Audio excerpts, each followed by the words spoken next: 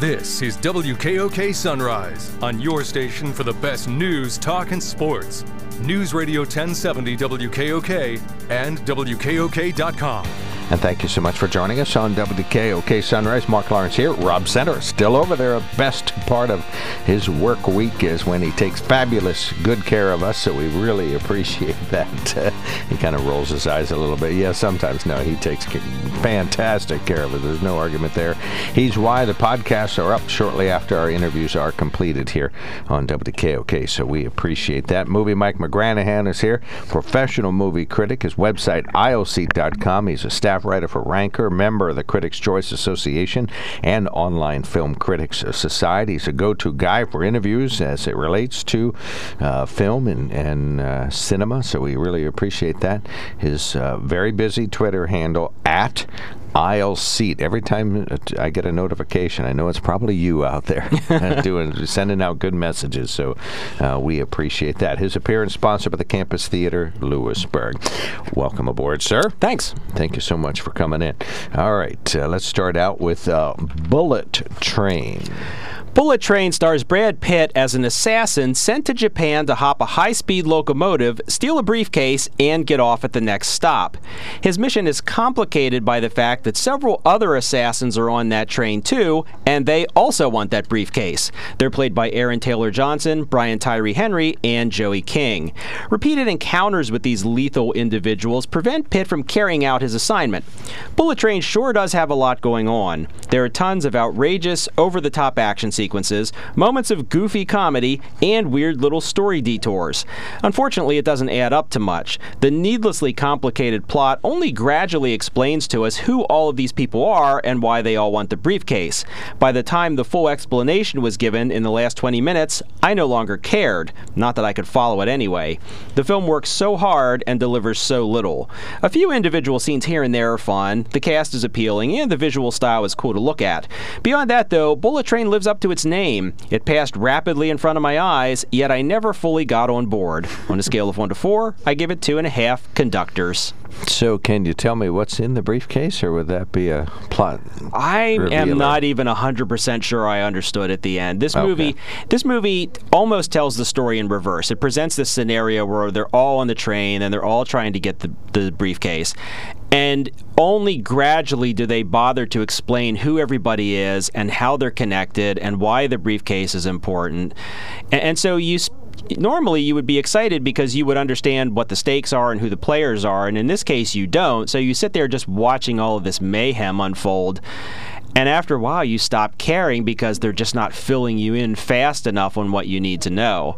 So by the time they got to the end, in the last 20 minutes, they're trying to do one of those great big exposition drops where they're explaining everything all of a sudden in retrospect, and it's just too little, too late, and too confusing. So, and I think other critics give it a sort of a comparable, meh. But might this have a lot of appeal at the box office because it's a form of an action movie per se? It's sort of whimsical, I guess, in a manner of speaking, but and it's Brad Pitt, so does it have the right recipe for good box office numbers?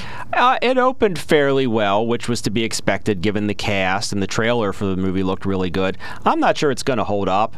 It's one of those movies, if you go see it, it's not the worst thing you're going to see. You might walk out of it and say, oh, that was all right, but I think that especially this summer, there are many other better films out there that I would recommend first, and certainly this is not going to replicate the success of, a Top Gun Maverick or a Minions Rise of Gru or anything like that. It's kind of a late summer entry. It'll probably do okay. I don't think people are really going to remember it 6 months from now, to be honest. Okay, so this is not Top Gun on rails. Right. Okay, so that's not happening. All right, well, you liked it okay. 2.5 conductors. All right, super. You mean the metals? Train conductors. Oh, okay. I was thinking of the metals that are capable of passing electricity. So, all right. So that's Bullet Train. Easter Sunday, even harder to follow if you only watch the trailer. This is a comedy designed as a vehicle for Joe Coy, a stand-up comedian who has achieved a measure of popularity, but he has not necessarily broken through to the mainstream audience yet, so it's kind of weird that somebody bankrolled a $17 million movie around this guy. But it was designed to launch a film career for him, and I suspect that really what it's going to do is end his movie career, because this is awful. He plays a guy like himself, a Filipino stand-up comic, who goes home to be with his family for the Easter holiday. And for the first half hour, you think this is going to be one of those really funny, charming movies about a family, like Moonstruck or My Big Fat Greek Wedding, where they're of a certain ethnicity and you learn about their cultures and you see a little bit of representation on screen.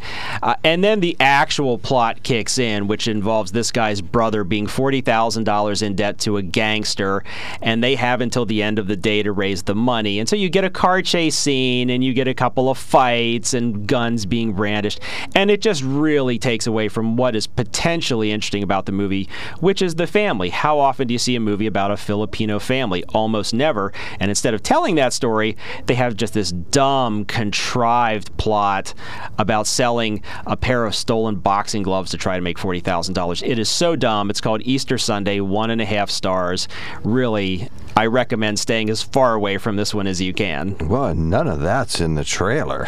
Yeah, the trailer's very misleading. Well, yeah, the trailer makes it sound like, well, you mentioned Moonstruck, but what was the more contemporary film that is about Japanese Americans who are ultra wealthy and the Crazy Rich Asians? Yes. Yeah, it's just a super movie. Could have been like that too, and that was a really terrific movie. It was fun and funny, and you learned about this family, and you learned a little bit about the culture that they live in and their traditions, and that's what I was hoping Easter Sunday would be, and it's just not. Well, that's what the trailer says it is about. Well, those little tricksters. And it's not. And then they bring in Tiffany Haddish as a cop who shows up at the end of this car chase, and they obviously just said to her, improvise. Just riff and go off whenever you want. But since the scene isn't funny, even she isn't funny, and it takes a lot to make Tiffany Haddish not funny. Okay. And she is? Her name is very familiar. She was in Girls Trip and a lot of comedies. Very hot comedian right now. Okay, super. Okay, so, Easter Sunday doesn't pull it together in any way, real shape, disappointment. or form. All right, and is that in the movie theaters? That's in theaters too, yes. Okay. Although probably not for long. Okay, so look for it on Hulu this weekend. Let's see, Bullet Train's in theaters. That's brand new, and with that big cast, that's where they want to start that out. All right, Olivia Newton-John died this week. Of course, the music industry significantly impacted, but she was in a couple films. Absolutely, and this one, every so often you get a celebrity death that impacts you personally. This is one for me. I was a massive Olivia Newton-John fan. She was a childhood crush, major fan of her music, and of course, several movies. She was in Grease, most notably. She was in another movie with John Travolta called Two of a Kind, which was really not a very good movie and kind of a bomb. And of course, Xanadu, which is a cult favorite. I don't know that a lot of people would call that a good movie, but I think a lot of people were like me and find it very entertaining nonetheless. So she had a really incredible career in music and in film, and it was just one of those super, seemingly nice people. There was something about her that was so down to earth in the way that she sang and in the way she presented herself in interviews, and a very positive person. Of course, she spent years doing advocacy for cancer research after being diagnosed with breast cancer, which is ultimately what claimed her life. So one of those people who used her fame and her success to also kind of give back. So a huge loss, not just for the entertainment business, but I would say for humanity in general. And in reality, she was kind of hometown and down to earth and sort of like, normal people.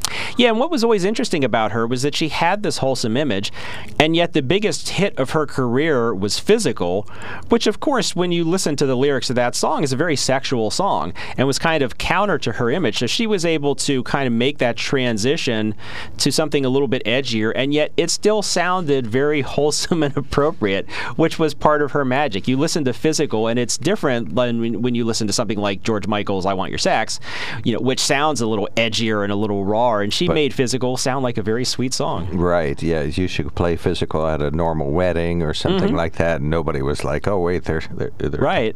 They're talking about something else. Okay. So, yeah, Olivia Newton-John, her age... She was 73, I believe. Okay, so, yeah, but still Early way 70s. too young for a person of her talent and her stature. So, yeah, that's tough. You can go better part of a year or more without hearing anything from Steve Martin, and we heard two big announcements this week. So tell us about those. Yeah, Steve Martin is going to be the subject of a documentary that will be running on Apple TV Plus. No release date yet, but it's from the team that made Won't You Be My Neighbor, the very good documentary about Mr. Rogers from a few years ago. So Steve Martin documentary coming. That should be fascinating. And it's apparently going to be a two-part documentary because, of course, he's had an amazing career. But then the other news, speaking of that career, is that Steve Martin says that he is seriously contemplating retirement.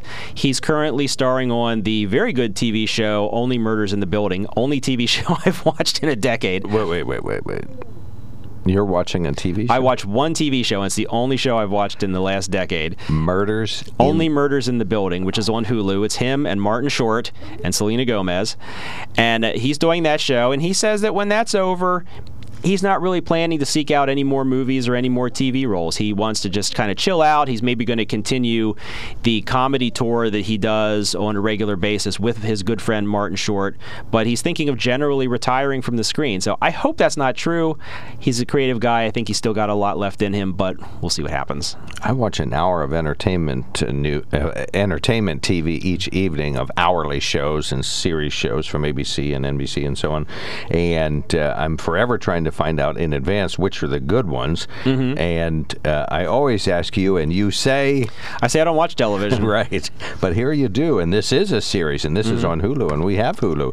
And this is a comedy drama? Comedy mystery, yeah. The reason I watch it, I gave up TV shows years ago, but the reason I watch it is because Steve Martin and Martin Short are comedy idols of mine. I would watch anything that they're in, and it's a very funny show. I just got my wife and my 13-year-old son hooked on it. So. Oh, good. We'll get your pop hooked on it, too. He doesn't have Hulu. I keep telling him, buy Hulu so you can watch Only Murders. Well, I was lucky enough when the radio station changed my phone to unlimited Wi-Fi, free Hulu came with it. Nice. So that transferred to my phone. I'm like, oh yeah, this works. I like Hulu. They have a good assortment of movies too. They really do, and you don't have to look deep and search and to find something. It's all their good stuff's right on top. So we appreciate that.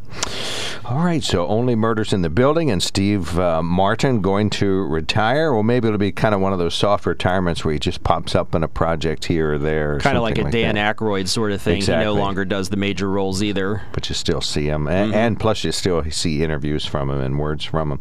Well, thank you so much, Movie Mike. Thanks for all the info. Thanks. Glad to be here. Movie Mike McGranaghan, professional movie critic. His website is aisleseat.com. And we want to tell you that his appearance is sponsored by the Campus Theater Lewisburg, where they are proud to announce that George Winston is coming to the campus. An evening with George Winston will be September 24th, 7 p.m. Of course, beautiful Campus Theater. You can go to campustheater.org for more information on that. They would just love to see you at that upcoming performance at the Campus Theater, campustheater.org.